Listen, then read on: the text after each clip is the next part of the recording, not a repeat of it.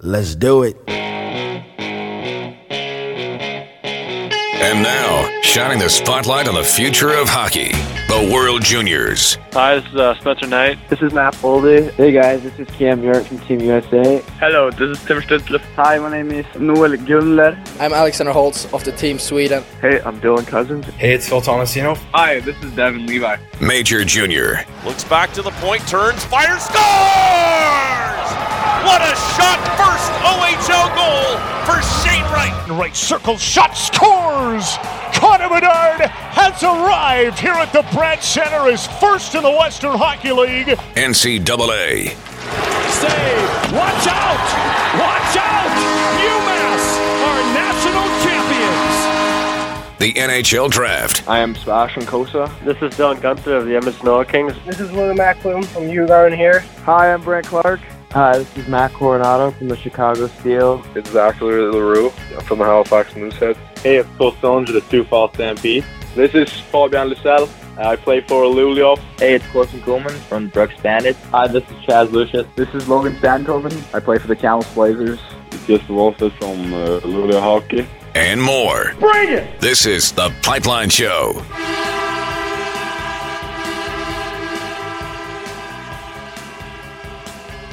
Playoff season is about to begin. The Alberta Junior Hockey League, the NCAA, all kicking off their playoffs this weekend. But for most leagues, it's still the stretch drive to the postseason and exciting races down the stretch in all of them. An annual marquee event in the CHL has been canceled, and you got to wonder how world events are going to affect players eligible for the NHL draft. Welcome to the Pipeline Show, everybody.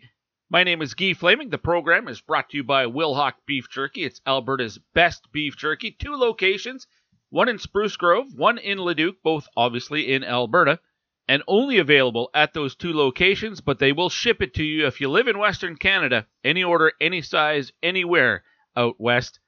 Get in contact with Trent in Leduc or Trevor in Spruce Grove, and they will take your order for you. You can order them online at wilhaukbeefjerky.com. We'll get to the playoffs in NCAA hockey and the AJHL in a second, but let's start with the news this week that the Canada-Russia series has been canceled for obvious reasons. And if you follow me on Twitter at TPS_Guy, I revisited the idea that myself, Dean Millard, Taylor Medic created. This would be going back probably a dozen years, I would guess. My opinion, I think the Canada-Russia series was starting to get tired, and I've always thought it would be better promotion for the CHL. And first and foremost, this is an event that's a tool for Hockey Canada. They want to assess players before their World Junior Camp. They have the summer camp, and then the first 3 months of the CHL seasons, and they have the Canada-Russia series so that maybe they get another look at some of the guys who weren't at their summer camp. Who have got off to a great start, in the Dub or the OHL or the Q. So they play a couple of exhibition games against the Russians, 2 in the Dub, 2 in the Q, 2 in the OHL. So that's what the series is meant for.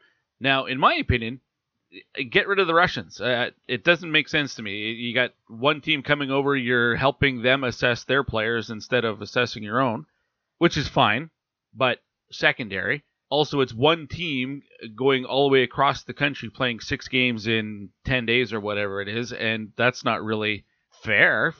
It's not a surprise why Russia doesn't normally fare very well. So my idea has always been that instead of the WHL playing a team from Russia, the WHL should play an international team made up of Americans / all the European players who are in the WHL. Because then it's more of a showcase for the WHL. It's also a bonus thing for all the import players that are coming and playing here. And you're playing 2 games, so you could have 3 or 4 goaltenders that split the time, and you could have 10 defensemen, and some of them play both games, some of them only play a single game. But that way, it still allows for Hockey Canada to assess their Canadian players. So it seems like it's a win-win for everybody. Just right now that we're not going to have the Russians play, seems like a perfect opportunity to use my scenario. So, not sure if it'll happen or if it won't happen, but all we know for now is that the Canada-Russia series has been canceled. It's a lot of talent playing in the CHL from other countries other than Russia. I put out a list on Twitter earlier this week of guys, that would make up my world team. I think there were 4 or 5 Americans on it, and, players from Switzerland and from Latvia and Finland and Sweden and the Czechs and Slovakia. So, you don't have to just have Russians. Also announced by pretty much every hockey, also announced by the IIHF, is that Russia and Belarus are out of pretty much every upcoming hockey event that I can think of, including the Russians were supposed to be hosting the World Junior Championship in 2023. That's not going to happen. They're also out of all the tournaments from participating for the next little while. I do have mixed thoughts on, the players that are in the CHL right now who come from Russia or Belarus, because they obviously have no control over what's happening in their countries, and you don't want it to, they're a long way from home. All they're trying to do is play hockey, but there's so much now international anger towards Russia. I hope that it doesn't trickle down to them. I'm thinking about a team like the Calgary Hitmen, who have a player from Russia, they have a player from Belarus, and they have a player who's born in Ukraine and has lots of family in Ukraine. They're all on the same team. The Hitmen are here in Edmonton tonight to play the Edmonton Oil Kings. And I give kudos to GM Jeff Chenouth and head coach Steve Hamilton, because that's probably an uncomfortable situation where you have a Russian player and a Belarusian player and a player from Ukraine all on the roster. How is that not a distraction? How do you avoid that? I'm sure they do things within the team to address it. What they are, I don't know. The league is actually, I think the entire Canadian Hockey League, maybe just the WHL, but they have sent out press releases to media saying, listen, let's not talk to the players about it, which I understand. But that doesn't mean somebody couldn't ask GM Jeff Chenouth about it, or Steve Hamilton, and maybe somebody will do that.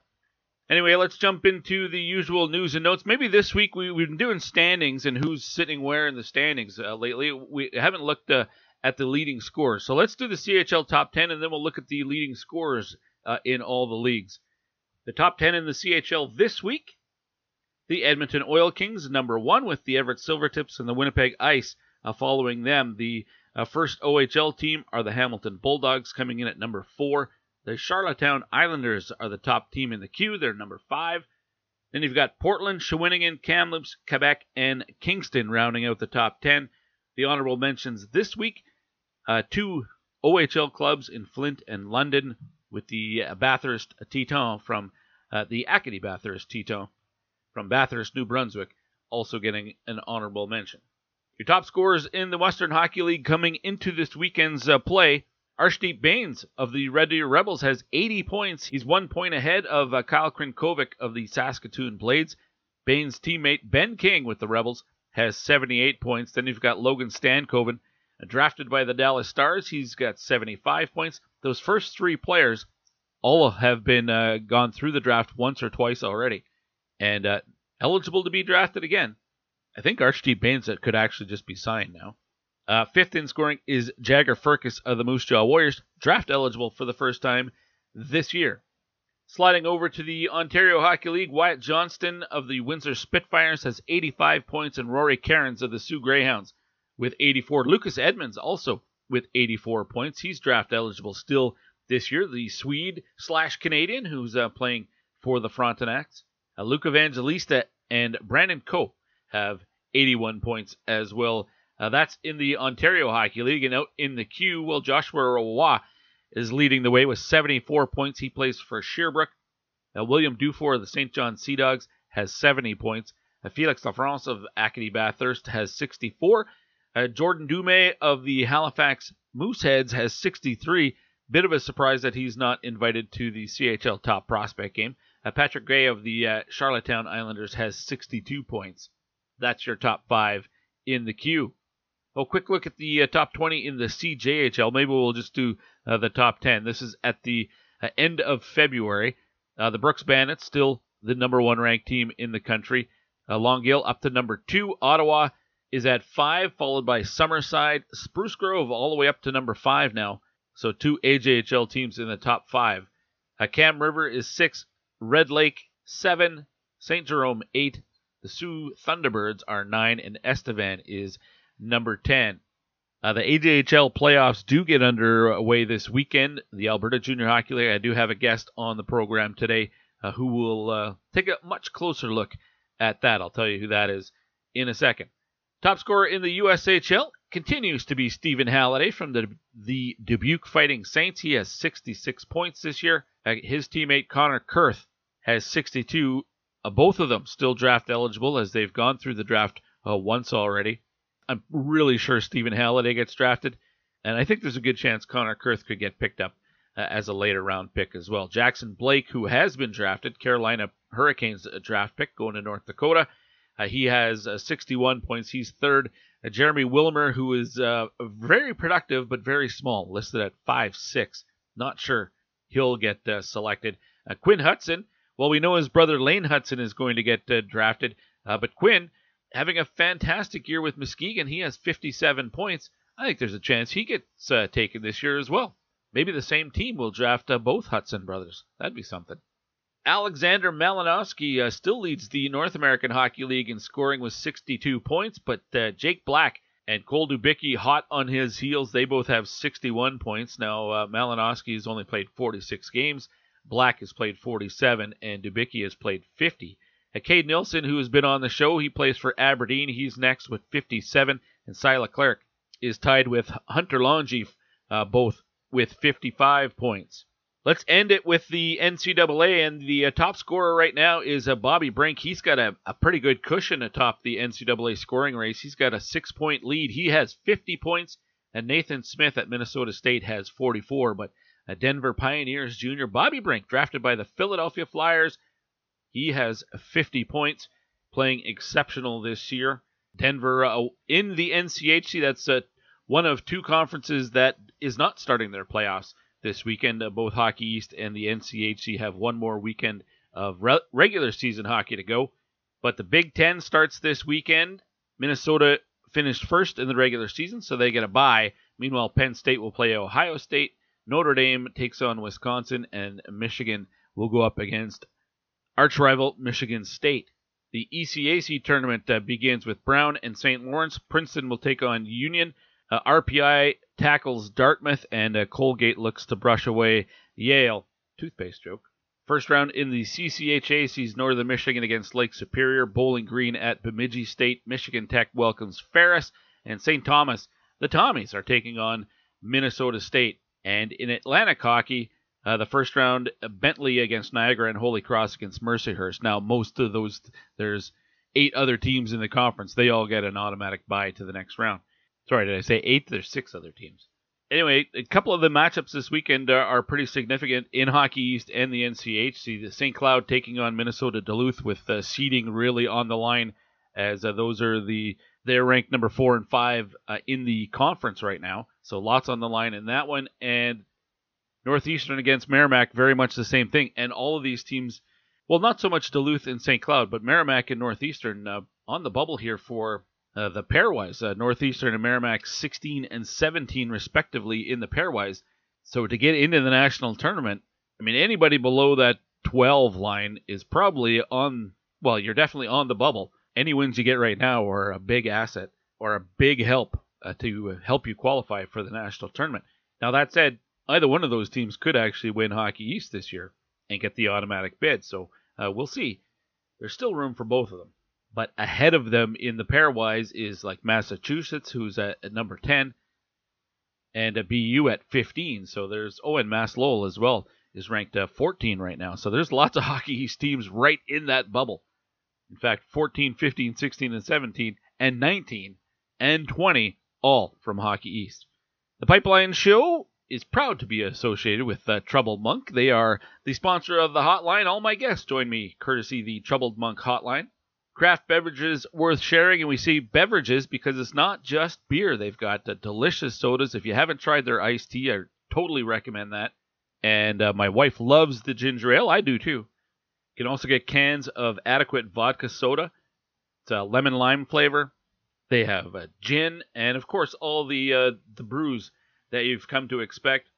And the new one this week is called Weird History. It's a really cool black and purple can. It's called Weird History. They say it's a mysterious style that our head brewer discovered in an ancient dwelling hidden at the end of a labyrinth that only opens its doors once every 100 years. Either that or he made it up and lied to us. Weird History has an origin, but it's complicated. They say it's a strong beer, so if you like strong, you might want to try Weird History. Now, they're not doing the home deliveries anymore, so you got to go pick it up. There's a few different locations that you can pick it up. If your local liquor store in Alberta doesn't have it, demand it. Find out what's going on. But you can order online and pick up at select locations as well. In Red Deer, you can pick up right from the Troubled Monk Tap Room. In Edmonton, you can go to the Bountiful Farmers Market. And in Calgary, at the Calgary's Farmers Market. So you can place your order online at troubledmonk.com/shop and then just go to those locations and pick it up there, and it'll be waiting for you. All right, my guest list this week, I have 3 of them for you. We will begin with Brandon Ewanchyshyn. He is the voice of the Spruce Grove Saints. I mentioned the Alberta Junior Hockey League playoffs begin this weekend. Well, the Saints are off this weekend because they were so good they got a bye through the first round. They and the Brooks Bandits will await to see who their opponents are. But Brandon stops by to talk about that, set the stage for the playoffs, and we also learn a little bit about a new startup league in Alberta called the JPHL. If you haven't heard of it, well, listen to the segment and get educated.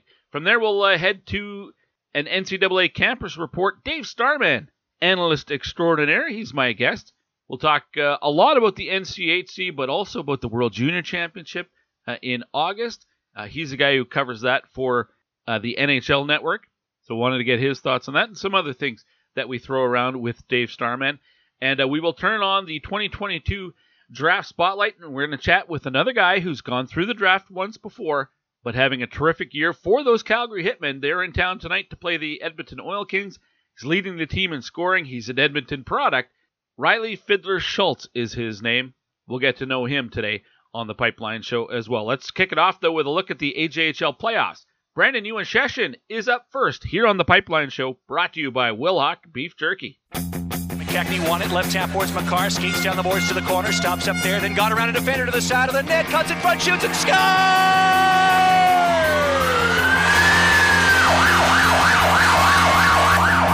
A thing of beauty, a work of art. Cale McCarr just took over this whole game, dangling a defender out of his skates in the left corner, cutting to the slot untouched. Hey, it's Cale McCarr of the Brooks Bandits, and you're listening to The Pipeline Show.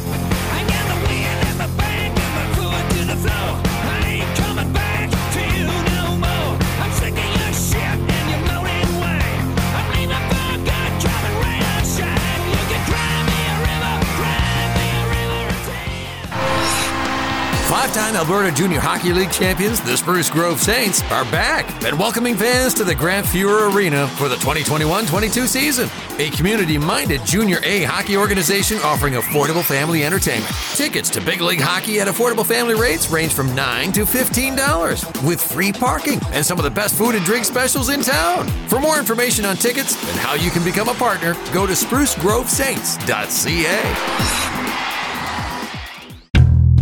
You're listening to The Pipeline Show. You had my curiosity. With Guy Flaming. Now you have my attention.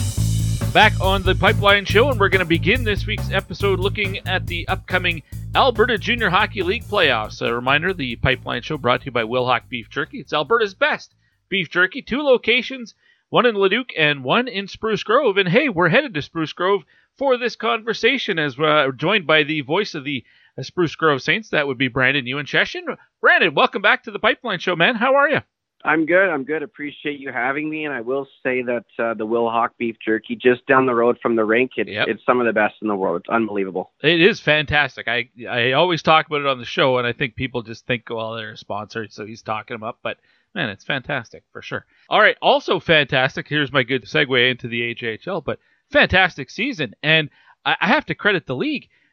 When you look at all the rest of the junior hockey leagues around it, there's been lots of stops and starts and a lot of postponements in some leagues. It seems like the AJHL, I mean, there may have been a handful of games here or there, or did I miss a bunch of news? Because it seems like you started and stopped pretty much on schedule. Yeah, I think the league, obviously did a great job In terms of stops and starts, there was a few postponements here and there, but all the teams ended up making those games when they could. Nice. For the first time in 2 years, things are back to normal, and each team within the league got a full 60-game season which obviously is a testament to the league, the province, the teams, the organizations, everybody working together to make that possible. And I'll even attest for the Saints where there was a lot of strict protocols put in place, and at times it wasn't fun to follow them, but at the end of the day, it allowed us to go back to somewhat of a normal and get a full 60-game season, which was awesome for everybody. No, I know every league has been struggling the last couple of years with attendance and obviously trying to make some money. It's a business as well, and I imagine that was a challenge this year too because of some of the restrictions, off and on throughout the season. What was attendance like for you guys in Spruce Grove? Yeah, with the 50% restriction, obviously that takes us down to 750 people within the Grand Fear Arena. And it wavered throughout the season. We opened things up wide open. It was great with the exception of having masks in the building. And then Christmas time came around and the attendance dipped down to that 50 and we had to sit there for a bit. Then we got the food and drink taken away. Mm-hmm. And now things have started to come back. We got the food and drink back at the beginning of the month. We had a full 50% crowd for our last 4 home games, which puts us up to 750 people. And now with that new announcement just a couple of days ago, we hope that things ramp back up to that 800, 900, and right where the Saints fans know that they can be, especially in playoff time. Well, and that's perfect timing. March 1st, for those who are just listening from outside the province, restrictions are gone in Alberta starting March 1st. So everybody will be able to pack the barn and no more masks or anything like that. Food and drinks are back on. Perfect. Just in time for the playoffs. And the Saints, well, you don't play this opening weekend, though, because you're too darn good this year and finishing in first place in the Viterra AJHL North Division. This has been a pretty strong season again for the Saints. It's been a couple years since we had playoffs, but, man, it seems like in regards to the top teams in the league, some things don't change. Yeah, things are staying the same in that regard, at least for right now. Speaking of Spruce Grove, though, another great season. The head coach, Bram Steven, GM Rob Sklaruk, again, doing a great job. Every year that those two have been here, so that's 4 seasons now, they have successfully hit that 40-win mark, which is obviously a big feat for any junior team. And then secondly to that, they actually tied the home record this season in franchise history for the Spruce Grove Saints in the modern era in Spruce Grove. Wow. Unfortunately, they couldn't beat the record with one more win because it wouldn't have any more home games. But this team, something special for sure, is they're able to match the all-time record for the Saints at home in Spruce Grove. All right, well, let's talk about the team and who's getting it done. Who are the guys that have led the Saints to so much success this year?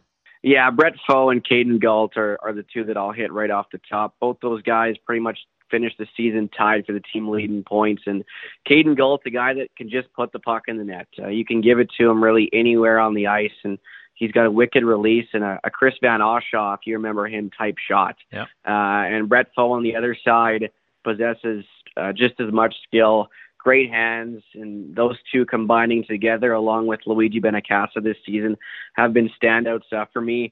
On the back end, Braden Virtue was a QMJHL player. He played there for 147 games or so, and he came here for his 20-year-old season with the Saints. Really impressed me. Fantastic skater at both ends of the ice. Had to play forward at times this season, had no problem doing that. Flipped back and forth, and a couple of weeks ago now, admitting to Carleton University in Ottawa, so he gets to continue his career. But those are some guys that have really stood out for me. And then on the back end, I'm sure you saw the goalie goal by Tristan Martin about a month ago now. But ever since he came in from Olds 2 or 3 months ago, he's been rock solid, and I'm sure that's what the coaching staff are going to do with him is play him as much as they can here in the postseason. Now, I know Foe is going to Bowling Green, I believe, and Benacasa is headed to Ferris State. Where is Caden Galt headed, or has he committed anywhere yet? He has not officially committed anywhere yet as we speak right now. There might be something in the works here in the next couple of days, but no, as of right now, he is not committed. All right, interesting. We'll watch for that breaking news eventually. By the weekend, do you think something might happen? Yeah. If it doesn't happen by the weekend, then it won't happen at all. All right. Well, the full show comes out on Friday, so there'll be some audience that gets to hear this conversation a little bit earlier than that. But by the time the news, if the news breaks, we won't have spoiled it here on the show. Brandon Ewanchyshyn, the voice of the Spruce Grove Saints, is my guest here as we look ahead to the upcoming AJHL playoffs getting started this weekend, but the Saints getting that first round bye. How important is that at this time of year to get a bit of a break? Yeah, it's huge. I mean, the Saints right now finished the season on a 10-game winning streak, so things are going extremely right for the club. As well as I do, any rest you can get in the postseason pays dividends, especially towards the end. So for these guys to get from essentially last Sunday up until March 18th off when it comes to gameplay is critical for their health and hopefully the longevity of the playoff run. In saying that, though, I know that the coach, Bram Steven, is going to put them through their paces here in these next couple of weeks of practice to get them ready for that first playoff game on the 18th. You could also make an argument the flip side. I agree with you. The rest, nice this time of year, but when you've won 10 in a row, maybe you don't want to take a break. Maybe you want to get going and just keep the ball rolling. Yeah, we've had that conversation for sure here and there. But just watching these guys play and watching the way Bram runs his practices, he almost practices for an opponent that they never might face. Right. And in saying that, I think that these guys will definitely be run through the paces. Obviously, you can't directly replicate gameplay, but these guys will be ready to go. All right. Well, 7 teams make the playoffs in each division. The Saints number 1 to get that bye in the first round. So you'll just automatically play the lowest seed of the 3 teams that come out of the opening round? Yeah, that's correct. All right. When you look at the 6 teams that are playing in the first round, is there one in particular that possessed more of a challenge for the Saints than the others this year? For whatever reason, it just could be the team in the bottom of the standings. Sometimes it's just the way 2 teams match up. It's interesting the way things play out. Was there a team like that for Spruce this year that not that you necessarily want to avoid, but might be a better or a bigger test than the others? Yeah, I mean, if you want to go down that road, I think the Saints will be a little bit fearful of Drayton Valley. They're the only team this year that the Saints didn't win the series against regular season-wise. Okay. Drayton beat them twice in regulation and once in overtime, so that one ended in a tie. So I think Drayton's a team to look out for. When you look at Eric Thurston and the job that he's done in Drayton Valley ever since taking over, minus the 2 COVID years, every time he's played against the Saints, it's been a good matchup. And the other series I want to touch on as well is the Oil Barons and Fort McMurray taking on the Crusaders in Sherwood Park. As well as I do, that Sherwood Park and Adam Manna parted ways, their head coach, 4 or 5 months ago. Then he got the job in Fort McMurray when Gord Thibodeau stepped down, and he gets to go against his former team here in the first round and former colleague and Jeff Wywitka, who's now the head coach of the Crusaders. So that one will be interesting to watch as well. That is a great sideline story for sure. And if there's no upset in the first round, you would get Drayton Valley in the second round. And if there is an upset and it's Fort Mac that gets knocked out by Sherwood Park, that's a crosstown rivalry. And sometimes you throw those rivalries, the stats and stuff out the window when you get 2 rivals head-to-head. So whatever it is, it's going to be a challenge on the way to the Inter Pipeline Cup this year in the AJHL. When you look at the South, everybody's going to see Brooks as the number 1 team in the entire Canadian Junior Hockey League. Would you be surprised if anyone was able to knock them off before the final? The smart answer is no. But the only team that I would really look at to give Brooks a bit of a run would be Drumheller. They recently lost to them in the last weekend of the regular season. I think it was 3-2 last Saturday in Drumheller. So if they do get to play Brooks, a 7-game series, you'd expect the Bandits to walk away with it. But I wouldn't count the Dragons out down there in the South. All right, Brandon Ewanchyshyn is my guest here on the Pipeline Show. And Brandon, you were telling me about this new league, this new startup. Well, you describe it to me, the JPHL, and what that's all about here in Alberta and I guess in BC as well. Where do you start? How do you describe the JPHL? Yeah, so our guys at Silent Ice and Sports Entertainment always do a great job to innovate and, try different ways to develop athletes. And that's what they've come up with here with the Junior Prospects Hockey League. Now, they got 3 divisions right now, U18, U15, and U14. It is comparable to a CSSHL model, but different in the sense of there's 9 hubs across Western Canada. There's 5 in Alberta and 4 in BC. And the schooling is the biggest factor in this, where the kids can choose the option of public school versus private school, just an option that you don't necessarily have in other development streams. And then the people that they have involved. There's lots of names within the hockey world that are involved in this league. And, as soon as things start to progress here in the summer and these guys start recruiting for their teams, I think this might become a hot commodity for athletes that are looking to, take a different option than regular winter hockey in Hockey Alberta or the CSSHL. Maybe they'll come here and work their way into this league to then find their way onto a Junior A team and into the NCAA or even a Western Hockey League team and take that route as well. All right, and there's going to be 5 programs in Alberta and 4 in BC. That's at the U14, U15, and U18 level. Where are they all in Alberta? Yeah, so they're spread across the province. There's one in Edmonton, one based here in Spruce Grove. Calgary, Lethbridge, Lloydminster are the other ones here in Alberta. And then in BC, Langley, along with Okanagan, Vancouver, and the West Coast Wild, who are based out of Victoria, are the ones in BC. And yeah, if anybody wants more information on it, it's online at juniorprospectshockeyleague.com. It's got all the information you could possibly want as to how the league works or how you can find your way to contact somebody within those 9 hubs to get a tryout or get recruited to play on their team. Okay, St. Teresa is the one in Spruce? You bet, yep. All right, well, that gets going next season, right? 2022-23? You betcha, yeah, hitting the ice here in September of this year. Well, Brandon, as always, man, I really appreciate your time. Best of luck to you and to the, well, I guess you're not playing, but have a good call and stuff like that. But best of luck to the Saints in the playoffs as the AJHL gets going here and the postseason starting this weekend. Thanks for doing this. Always appreciate it. And yeah, I'm probably just as excited, if not more than the players. Been waiting 2 years to go back to playoff hockey, and it's about time it's here. I hear you. Good stuff, man. Awesome. Yeah, appreciate it. Thank you.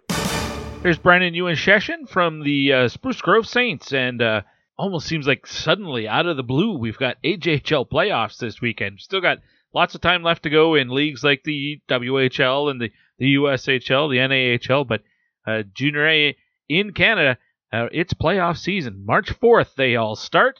Your matchups, Sherwood Park taking on Fort McMurray. Whitecourt has Bonnyville, and Lloydminster will play Drayton Valley. In the South, it's Calgary against Drumheller, Canmore against Camrose, and Black Falls, the new team. They finished 5th this year in the South. They will start on the road in Okotoks against the Oilers. Spruce Grove and Brooks getting those first-round byes. Up next on the Pipeline Show, an NCAA campus report with analyst extraordinaire Dave Starman. He's up next here on the Pipeline Show with Guy Flaming, brought to you by Wilhauk Beef Jerky. You're listening to The Pipeline Show with Guy Flaming. And boom goes the dynamite. Hey, we're back on The Pipeline Show with Guy Flaming. Time for an NCAA campus report brought to you by our friends at College Hockey Inc. If you're a player or you have one in your family and you need to know what you can and can't do to maintain your eligibility, get in touch with College Hockey Inc. They'll steer you in the right direction. All right, let's get to my guest, who is one of the best analysts when it comes to hockey. It doesn't matter what level. He's happens to be college hockey, but he could be a Division I head coach, except he won't take a pay cut. Dave Starman, welcome to the Pipeline Show. What's up, Flames? How are you, man? That's funny. I'm doing great. Great to talk to you again. I know we were supposed to do this last week, but you were vacationing in Florida and that ran a little late. Boy, you're living the big life. So I'll confirm 2 things. Number 1 is I'd love to be a Division I head coach. And number 2 is, we were in Florida last week. So it was kind of interesting. We did a game in Duluth last Friday where it was about minus 10 or so.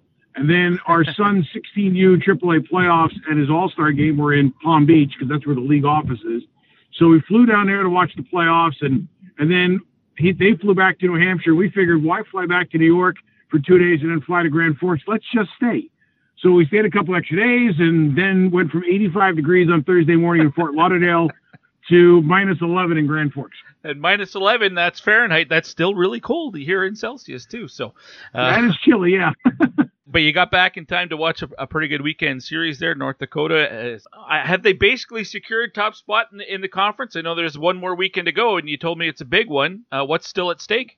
I think they need 2 points to lock up their third consecutive Penrose. And what's interesting is last week, I think it was the middle of last week, Brad Berry brought their entire team, the head coach of North Dakota, brought the entire team to center ice after practice, and they were looking up at where the conference championship banners are hanging. And he talked to the team about how great would it be to be able to add a third consecutive one to the last two. And for a lot of the players, keep in mind, they brought in 14 new players this year because half their team signed NHL deals last year, which is amazing to think about in itself. But they brought in 9 freshmen and 5 grad transfers. So this is basically a new core. And a lot of those guys are kind of along the lines of, hey, your 3 in a row are terrific. For us, we'd like to win one and contribute to the flags that are hanging in the building. So it's been a really neat season for North Dakota. Nobody thought they were going to be this good. People thought they were going to be good. I don't think anybody saw this coming. And especially Sanderson out for a good chunk of time, and Hayne and Sendin missing from their big line. And I mean, they have just been a next man up fraternity all year long. And the job that their players have done, their leadership's done, and their coaching staff has done could be the thing that you write a book about when it comes to leadership. Well, North Dakota has Omaha this weekend, and the only team that can catch them is Denver, who is also busy this weekend. They've got Colorado College, but both of those teams are ranked a lot lower right now in the standings from both North Dakota and Denver. So I'm not going to say you can lock in a sweep because it's the NCHC. You got to bring your A game every night, and anybody can beat anybody. But on paper, it looks like both of those clubs should have success this weekend. On paper, yes. I would tell you this: don't ever count out Omaha. Omaha to me is just missing, they're missing the big hammer. I was talking about this the other day with somebody. Every team in the NCHC in their top 5, they've got that big stud player. Omaha doesn't. They've got a lot of really good ones. The goalie's good. The defense core is good. They're good down the middle. They've got strength on the wings. They're well coached. They've got a lot of really good. I don't know if they have a great. And when they start to get some great, Omaha's going to take the next step. But right now, I really like the way that program is built, and I like their team. So it is no guarantee North Dakota walks out of Omaha with 6 points. And Colorado College is an improved team. They've played hard. They have given some teams fits. I think they believe in themselves. And with the Gold Pan Trophy on the line and that rivalry between the two in-state teams, that's not a lock for a sweep either. All right, that's fair. Is Dominic Bassey back and playing yet for CC? I believe so, and boy, he had a nice season. And I love the story that he has written, starting with last year in the pod when he took over for Matt Vernon, and with Matt struggling a little bit. And I know Matt's kind of brought his game back to the level, but the times that I've seen Bassey play this year, I think he's going to get a contract. I know he's a draft. I think he's going to get a deal from somebody, whether it's his draft team or somebody else via free agency, and. He reminds me a little bit of a slightly less version of what Charlie Lindgren is, and I think that he'll have a chance to be a good pro. All right, well, it's the Chicago Blackhawks that drafted him. I don't think they have to sign him just yet. I think he's still got a year or two before he gets down to crunch time. The weekend series I'm looking forward to this weekend is Duluth against St. Cloud. You got the number 4 and number 5 teams in this NCHC standings going head-to-head. How important is that seeding once the playoffs start here? I guess would be not this weekend, but next weekend.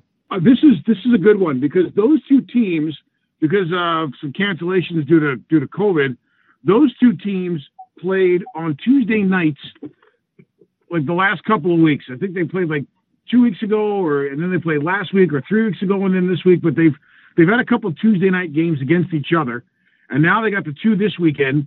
And those 2 games this weekend will determine where those 2 teams will play each other in a best-of-3 next weekend. Yeah. So this is a huge series. Now, here's the other kicker. Let's say they split. Both those teams will probably get some love in the polls. And, I mean, my disdain for the polls. But both those teams will get some love in the polls. And there's a pretty good chance that they'll both finish in the top 10. And now you're looking at a top 10 team going on the road in the opening round of the playoffs. That's almost unheard of. Wow. If that doesn't show the strength of the conference, I don't know what does. But I think that this is going to be a great series, and I know for a lot of reasons, both those teams want to play in their home ring, St. Cloud State on the Olympic sheet, and Minnesota Duluth because of how well they play in their own friendly confines. Dave Starman, my guest here on the Pipeline Show with CBS Sports Network, covering the NCHC. And now it's one of the 2 conferences that don't have the playoffs starting this weekend, but most of them do get going. Of course, the conference playoffs are super important because obviously bragging rights within your conference, but you have to get that automatic bid to the national tournament as well. And I know you don't have the pairwise sitting right in front of you, but looking at it, there are some pretty familiar teams that we're used to seeing in the national tournament that might have to win their way in. Northeastern is ranked 14 right now in the pairwise. The Riverhawks from Mass Lowell, BU, Clarkson, Providence, they're all on the outside right now. Is one of those teams maybe more of a surprise to you, a shock, or would it be really weird to see one of them not being in the national tournament? I'll give you this one. How about Boston College sitting somewhere in the 30s in the pairwise? Like, I didn't think I was going to live that long to see that happen. And I mean, I know they've had a tough season, and there's one of those teams you want to talk about having to win your way in. I know they split with BU, but BC I think they're just scrapping for wins in general. And with the teams that you mentioned, I think Providence is always an entertaining team when they get in, and Clarkson is a good team that you'd like to see take that next step. And I think they're on the cusp of they're a good program. There's another one of those teams that could be on the cusp of really moving ahead. And remember, they had some guys sign some deals too a couple of years back, including Sturm. So that's been a good program. I think at 14 for Northeastern, that to me is right around the cutoff point. Like at 14, if you can continue to stay afloat and win your games, you should be in pretty decent shape. But I mean, I wouldn't take anything for granted if I was them. If you're at 15 and 16, because don't forget, the Atlantic champ is going to get the 16 spot and the auto bid out of that.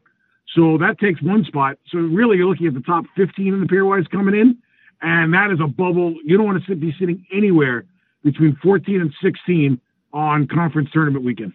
And the Atlantic Conference, that automatic bid, I always seem to have a soft spot. I always want to see Air Force do well. Just for selfishly, the press conferences with Frank Serratore. They're celebrating 25 years of Frank behind their bench as head coach. You've been around this game for a long time. Give me a couple of thoughts on Frank Serratore and just what he means to college hockey. Frank might be the most entertaining he's entertaining. He's enlightening. He's intelligent.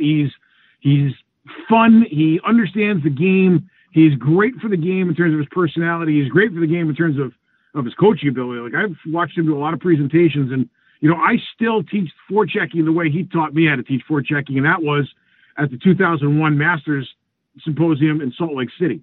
So this is 20 years later. I'm still teaching it the way Frank taught it, and I know he's been there 25 years. I would hope he's there another 25. He is one of my favorite people. I love the guy, and I'll give you a great Frank line. We were teaching at a hockey school together in Brainerd, Minnesota in the 90s. This is when I was coaching in the Central Hockey League. And I said to him, I would have to assume that with Air Force, you guys fly everywhere, right? He goes, Dave, we're not the bus force. I mean, right. Didn't skip a beat, right? I mean, just boom. And that to me just sums up Frank. He's quick and he's funny and he does it in a way that doesn't make you feel like you're a total idiot, even though at that moment after asking that question, as soon as it came out of my mouth, I feel like I was a total idiot, but he was good about it. I just laughed last week. He shows up to their pregame press conference before playing against RIT, and he's wearing a hunting outfit because they're going tiger hunting that weekend. He's just got a great sense of humor, and I had so much respect for the way he's built that program because you're kind of limited with the players that you can recruit. I mean, they got to want to join the Air Force. They're obviously not drafting or recruiting players out of Canada or from Europe. So he's done a lot with a bit of a disadvantage. And he's pulled off, if not the biggest upset in NCAA hockey history of the tournament. It's one of three. Holy Cross over Minnesota was a 2-15. Yeah. And I believe AIC over St. Cloud was a 16-1. I think Air Force over St. Cloud was a 16-1 also. And I'll never forget that regional because all the coaches were kind of like, this is basically the Frank Serratore Invitational. We're just here for support. That's just, when Frank's there, he kind of steals the show, and he should. And I'll tell you what, his brother Tom is just as funny. Yeah, Bemidji. Oh, absolutely. Dave, I wanted to ask you with the World Junior Championship that it's been rescheduled. It'll be back in Red Deer in Edmonton in August. And I know that everybody who played in the event here briefly at the end of December is eligible to come back. They're going to basically pretend that it didn't happen in December, and they're just going to go with the same rosters. To me, I don't think the rosters are going to be the same, and I want to ask you if you agree with me or not, but I'm looking, let's use Team USA for an example. Like, is Matty Beniers or Jake Sanderson, they're going to be 2 weeks away from starting their NHL careers. Are they going to play in the World Junior again? Okay, so that is the $64,000 question. It's a great point, And I've talked to a couple of assistant general managers that I've bumped into on the road over the last few weeks, and I've probably talked to 5 or 6 of them. And I've asked that same question, and they have all said there is no way that the higher-end guys on the U.S. or Canada's roster that they're going to sign are going to play in the World Junior Tournament. It's not even a thought. And I was like, well, wouldn't that be good for them to play in that? You know, just kind of playing devil's advocate. Wouldn't that be good for them to play in that tournament to get them ready for training camp? And they're like, and what if they get hurt in that tournament? Yeah. Like, if they're going to get hurt, I'd rather them get hurt in our camp than get hurt there. But there is no way we're going to put those guys in a World Junior Tournament if they're going to be playing on our team 3 weeks later. It's not happening. So what I think is going to happen is we all talk about this tournament being a 19-year-old tournament, and I really think that like this is going to be the youngest World Junior Tournament we will ever watch, and that might be a really good thing because I think there are some guys that are going to play this year, especially on the U.S. roster, that might wind up playing in 3 or 4 of these things, depending. Yeah. Well, okay, so other than the 2 guys I mentioned, Sanderson and Beniers, anybody from the U.S. team that you think automatically comes to mind? Well, he's not going to be back. What about Brock Faber, somebody like that? I mean, if there's a good one, if I had the roster in front of you, we could probably go yay or nay on all of them. But, I mean, I would tell you this. I would be stunned if Sanderson's playing. I would be stunned if Beniers is playing. I would be stunned if listen, I think Sam Miskevich has a chance to sign. Okay. You know, I mean, he may go too. That whole Michigan contingent may be gone as soon as Michigan loses in the regionals or loses in the Frozen Four or wins it and whatever. I mean, like, I think those guys are done 48 hours after and are playing National Hockey League games. So, I mean, I really think Team USA is going to look very, very different. And that could mean Canada, too, with Owen Power and Kent Johnson from Michigan. No question, because as a first round and a fourth round pick, or first pick and fourth pick overall, like I said, I think that whole contingent is going. Dave, you also do a lot of coaching, and you when we set this interview up, you said you wanted to address some changes in youth hockey down in your area. What's up? I'll tell you this. I'm a big believer in the Socratic method of you can be fairly intelligent, but you've constantly got to search out and get smarter, and you've got to be open to be proven wrong. And I'm one of the few people I think in the public light that loves getting proved wrong and loves getting smarter. And when I look at the new rules that USA Hockey put out, there's a couple of them. One is they've eliminated the tag up offsides, and they've also eliminated icing the puck when you're killing a penalty. And I can't tell you how bad I think these 2 rules are for the game. Now, I understand the development component behind it, and there are a lot of really, really bright people at USA Hockey that had a lot of good debate with people involved at the NHL level, college level, whatever, to come up with this idea that we can increase player development by utilizing these 2 rules. I think that's wrong, and here's why. The icing on the penalty kill. Everybody says, well, if you take a penalty, you shouldn't be afforded the ability just to clear the puck. I see it the other way. Number one is, what are we trying to do? We're trying to make better defensemen. It's the number one topic in hockey development is creating better defensemen. Well, when you think about it on the penalty kill, pucks are getting iced a lot. What are the defensemen doing? They're going back on retrievals. They're shoulder checking. They're using a little deception when they go back if they're under pressure. They're breaking pucks out. They're cutting the net. They're viewing the ice. They're attacking the next layer. Everything we want the modern defenseman to do, you're telling them not to do, or you can't do it, because basically what we're saying to the offensive team, which we are saying to them, hey, you're supposed to be doing better than with 5 than they're 4, and we're all about skill development, so you should have more skill on the ice than they do. You should be able to hold the puck. But if you can't, we're going to give you a do-over, and we're going to start you in the offensive zone. I think it is utter nonsense. That's number one. The tag-up offsides rule, I get the point that they want the defenseman to take a puck back and regroup and get it right out of the zone, skate hard, and find passing lanes. Like, I'm okay with that component. But when you watch it in real life and I've seen a lot of 15U, or I should say 15U and 16U games this year, throughout New England. I'm telling you, I watched a 50-minute game the other day. It took 2 hours and 10 minutes to play. And a 5-minute major took 12 minutes of actual daytime to play out. And there is no way that those games should last that long. The flow of the game is gone. I don't like them. And if you want to show me proof that it's working, show me the proof and I'll buy it. But as of right now, I'm not seeing it. I'd hate to see the tag-up offside rule go back to what it used to be, like 15, 20 years ago when we were playing that way. I don't know if that's when it changed for you guys down there, but like when the NHL brought that in, how long ago was that? Like the 80s? 90s? Something like that.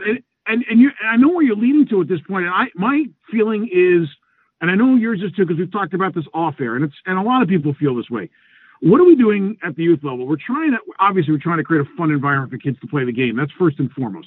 But when we get down to the brass tacks, we're also trying to develop players for the next level, because the future of the NHL is rooted in grassroots and youth hockey.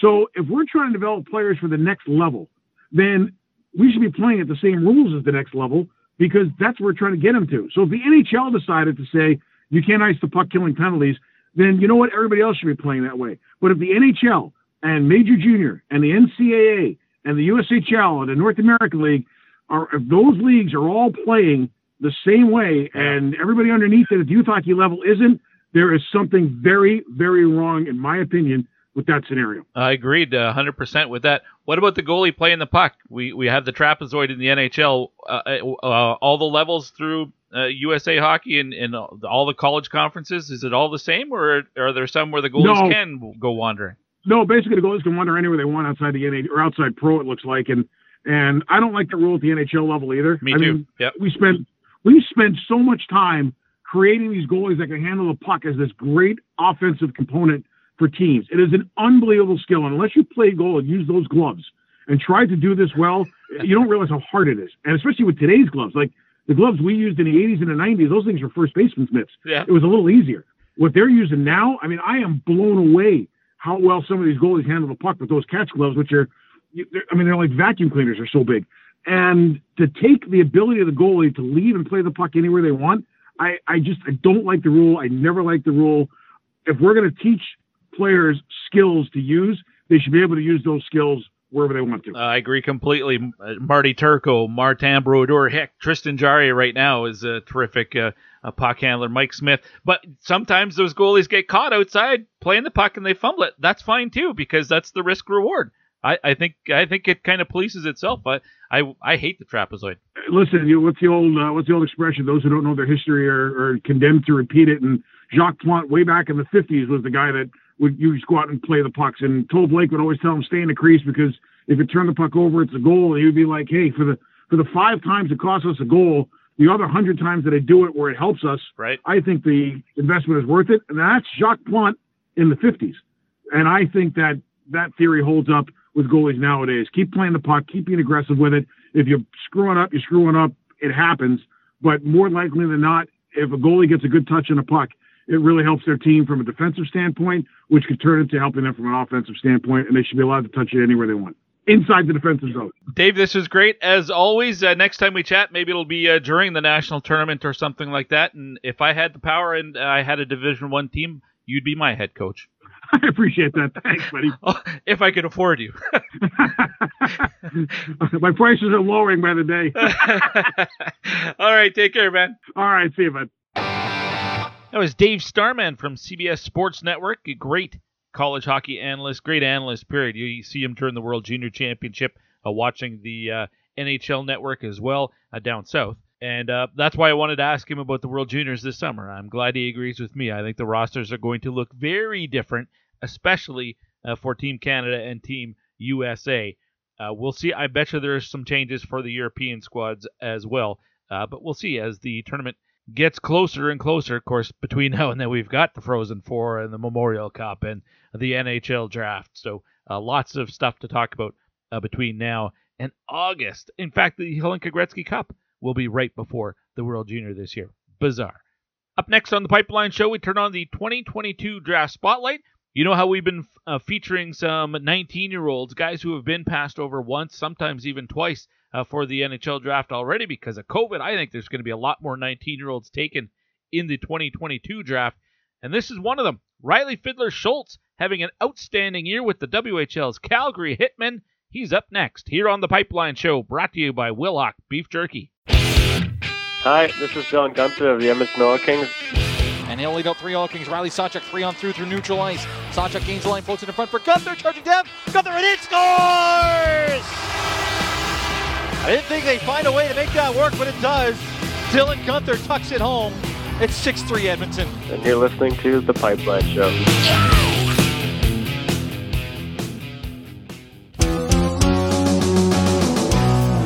The Troubled Monk Brew of the Week has a lot of character. Bud, tell us about it. The Pesky Pig Pale Ale. Named after the little piggy that never went to the market, this super approachable pale ale has all kinds of citrus flavors, including huge grapefruit note. Player comparable, Matthew Tkachuk. Always in the mix, and no matter what, you'd rather him on your team.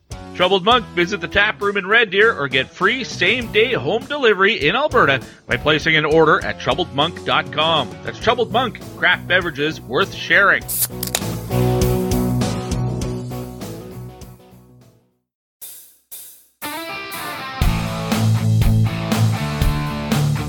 You're listening to The Pipeline Show with Guy Flaming. Oh my. Back on The Pipeline Show with Guy Flaming, the program brought to you by Wilhauk Beef Jerky. It's Alberta's best beef jerky, but you got to get it from either Leduc or Spruce Grove.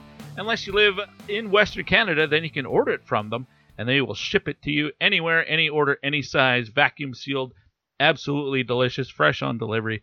You will thank me for it. WilhaukBeefJerky.com. We're going to turn on the 2022 Draft Spotlight segment, and this year, I personally think there's going to be a lot of 19-year-olds being selected this year because of what we saw last year with COVID.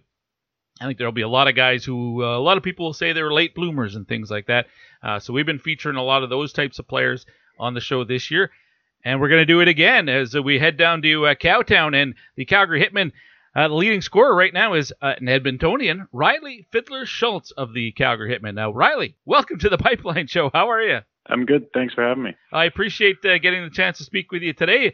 I know you guys are getting set to head out on the road. You're coming up here, actually, to play. You like playing in Edmonton? You get a lot of friends and family being able to come out and watch you play? Yeah, it's obviously pretty cool being from Edmonton. I usually get quite a few friends and family that are able to come out and watch when they're not usually able to come down to Calgary or anything. So, yeah, it's always fun to play in Edmonton.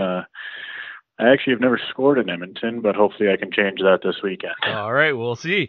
The Hitmen right now sitting, as we're speaking, it's a Tuesday night, spoiler for people who are only tuning in on the weekend, but the Hitmen are sitting 7th in the conference right now, so every game is an important one, obviously, in the standings here, sitting tied with the Swift Current, and you got two or three teams nipping at your heels for that last couple of playoff spots. You got to bring your A game every night, don't you? Yeah, for sure. I mean, we went through a bit of a tough stretch there this month, in the month of February, but I think we've started to get a little bit more traction now with our play and with our game, and definitely every point matters at this point in the season, and it's going to be a dogfight right down to the end for sure. What were your expectations at the start of the year for yourself and for the team? And I wonder just how hard it was to have expectations considering the last 20 months of COVID and really being hampered with development and things like that, and the little short season in the spring. I don't know how much you take away from that, but what did you expect this year to be like?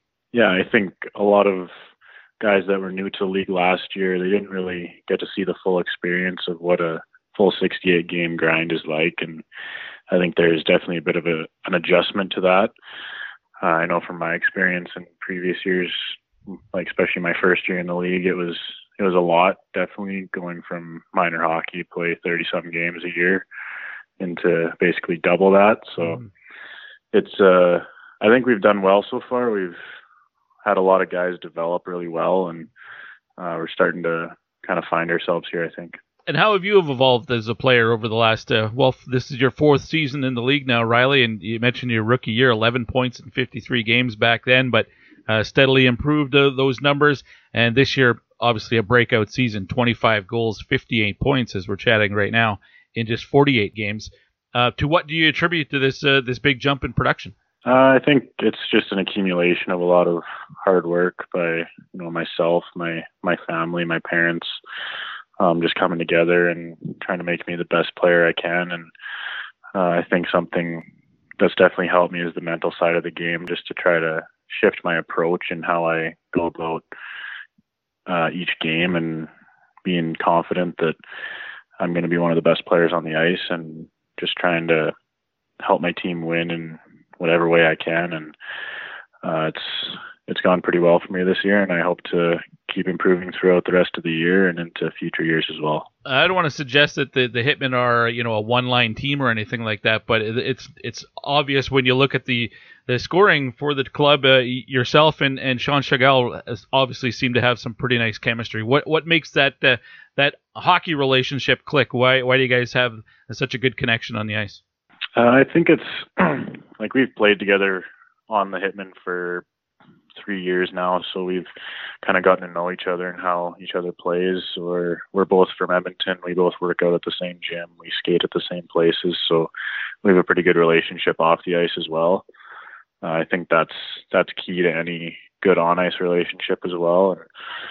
And we've done a good job finding each other this year and just trying to help the team as much as we can. And everybody contributes in different ways, and it just happens to usually be one of us that's putting the puck in the net. But everybody can contribute in different ways on a team for sure. Riley Fiddler-Schultz is my guest. He's a forward with the Calgary Hitmen of the Western Hockey League. And this part of the show, Riley, what we like to do is let the audience get to know somebody that is, like you, draft eligible. So I know you've gone through the draft a couple of times. We'll touch on that in a little bit. But for the casual NHL fans, this is a junior and college hockey show, so my regular listeners will know about the Hitmen and know what you're doing this year. But those casual NHL fans who don't care about junior hockey, they'll listen to a segment like this because you're a draft eligible player, so they'll want some background. Let's start at the beginning. We already touched on that you're from Edmonton, born and raised. Is this where you spent all your time? Yeah, I spent the vast majority of my childhood in Edmonton. We lived in Kelowna for a couple of years when I was playing Pee Wee and Bantam hockey, and then came back for my second year Bantam, first year midget. And that's now where I call home. Who got you into hockey, and how old were you when you first started playing? Well, my uncle played in the NHL for 15 years, Vern Fiddler. So hockey kind of runs in my family. So basically, as soon as I could walk, I was running around on the ice, and then eventually up to some skates, and just always been a part of my life. I can't really remember a time where I wasn't playing hockey. Geez, did Vern teach you how to take face-offs? Man, that was one of his calling. That was one of his traits. Yeah, he helps me a lot with that whenever I'm kind of struggling or anything in that regard. I always call him, and he always has some helpful tips that I can use, and it usually helps me out pretty well. Have you always been a forward? Or did you ever try the blue line, or maybe when you were little to throw the pads on? I tried a couple of games of goalie, but I got lit up pretty bad. So my parents weren't too sad about that they didn't have to raise a goalie kid. So yeah, I've pretty much always been a forward. All right, you knew fairly early on that it between the pipes wasn't the right spot for you. Yeah. Tell me about the Bantam draft. A lot of guys that I chat with, some of them were at home. Other guys were at school. There was a handful of players who were out in Philadelphia at a tournament, but a 7th-round pick of the Hitmen. What was draft day like for you? Yeah, I went to school in the morning. That morning, I was just kind of keeping an eye on it in my phone. I wasn't expecting to go very high in that draft. And then my mom picked me up at lunch from school, and we were driving home.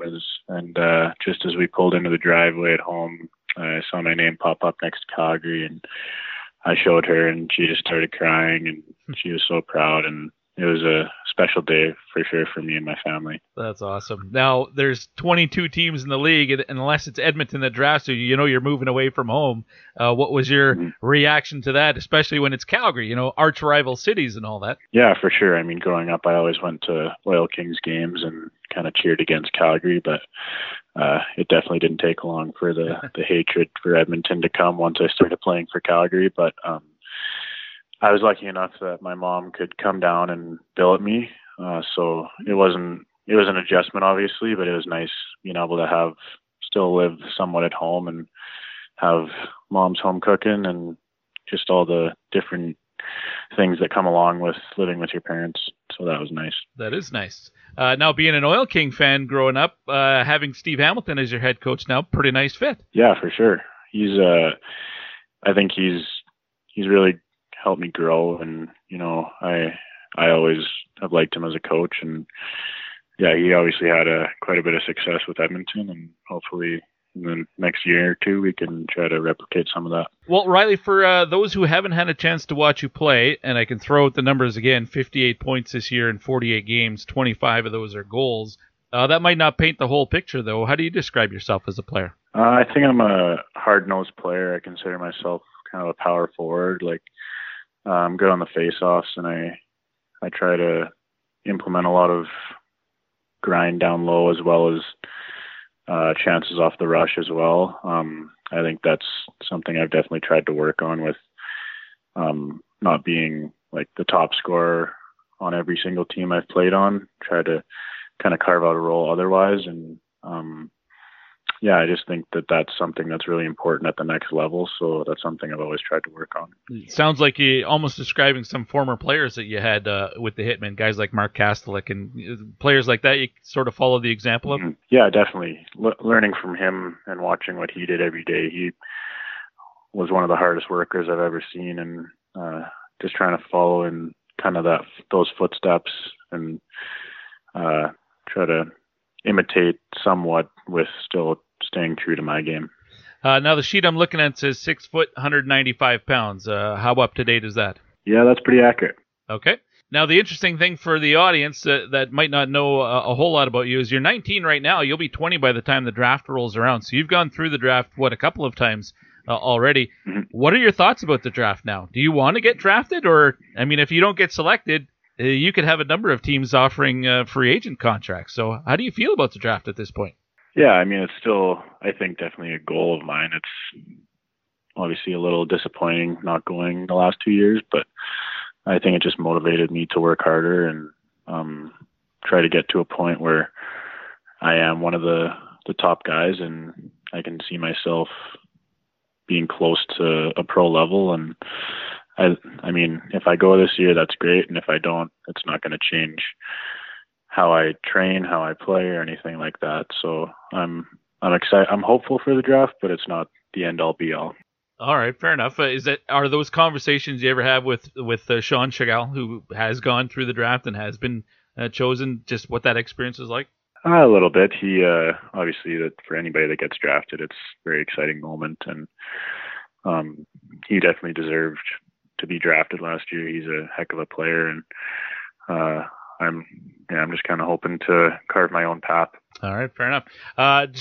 What about a month and a half left of the regular season? Still lots of hockey to be played. What sort of things are you and the Hitmen focusing on to make sure you claim one of those final playoff spots?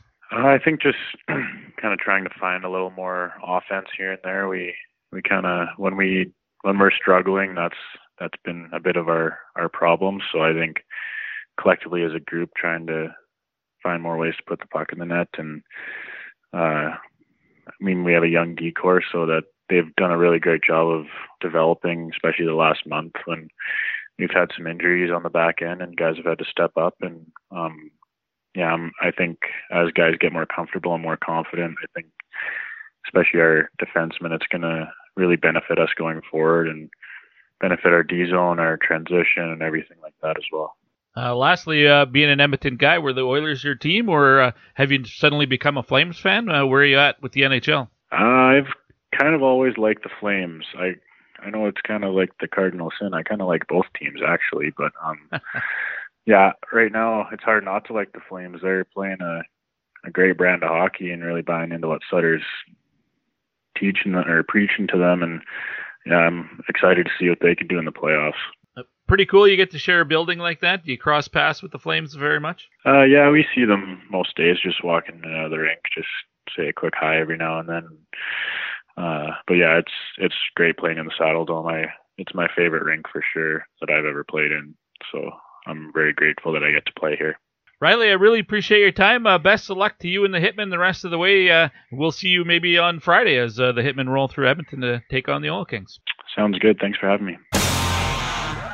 There is Riley Fiddler-Schultz of the Calgary Hitmen having a terrific season. Those Hitmen are in action tonight against the Edmonton Oil Kings. In fact, home and home this weekend with the Oil Kings. Tonight at Rogers Place, Friday, and Saturday down in Cowtown at the Saddle Dome.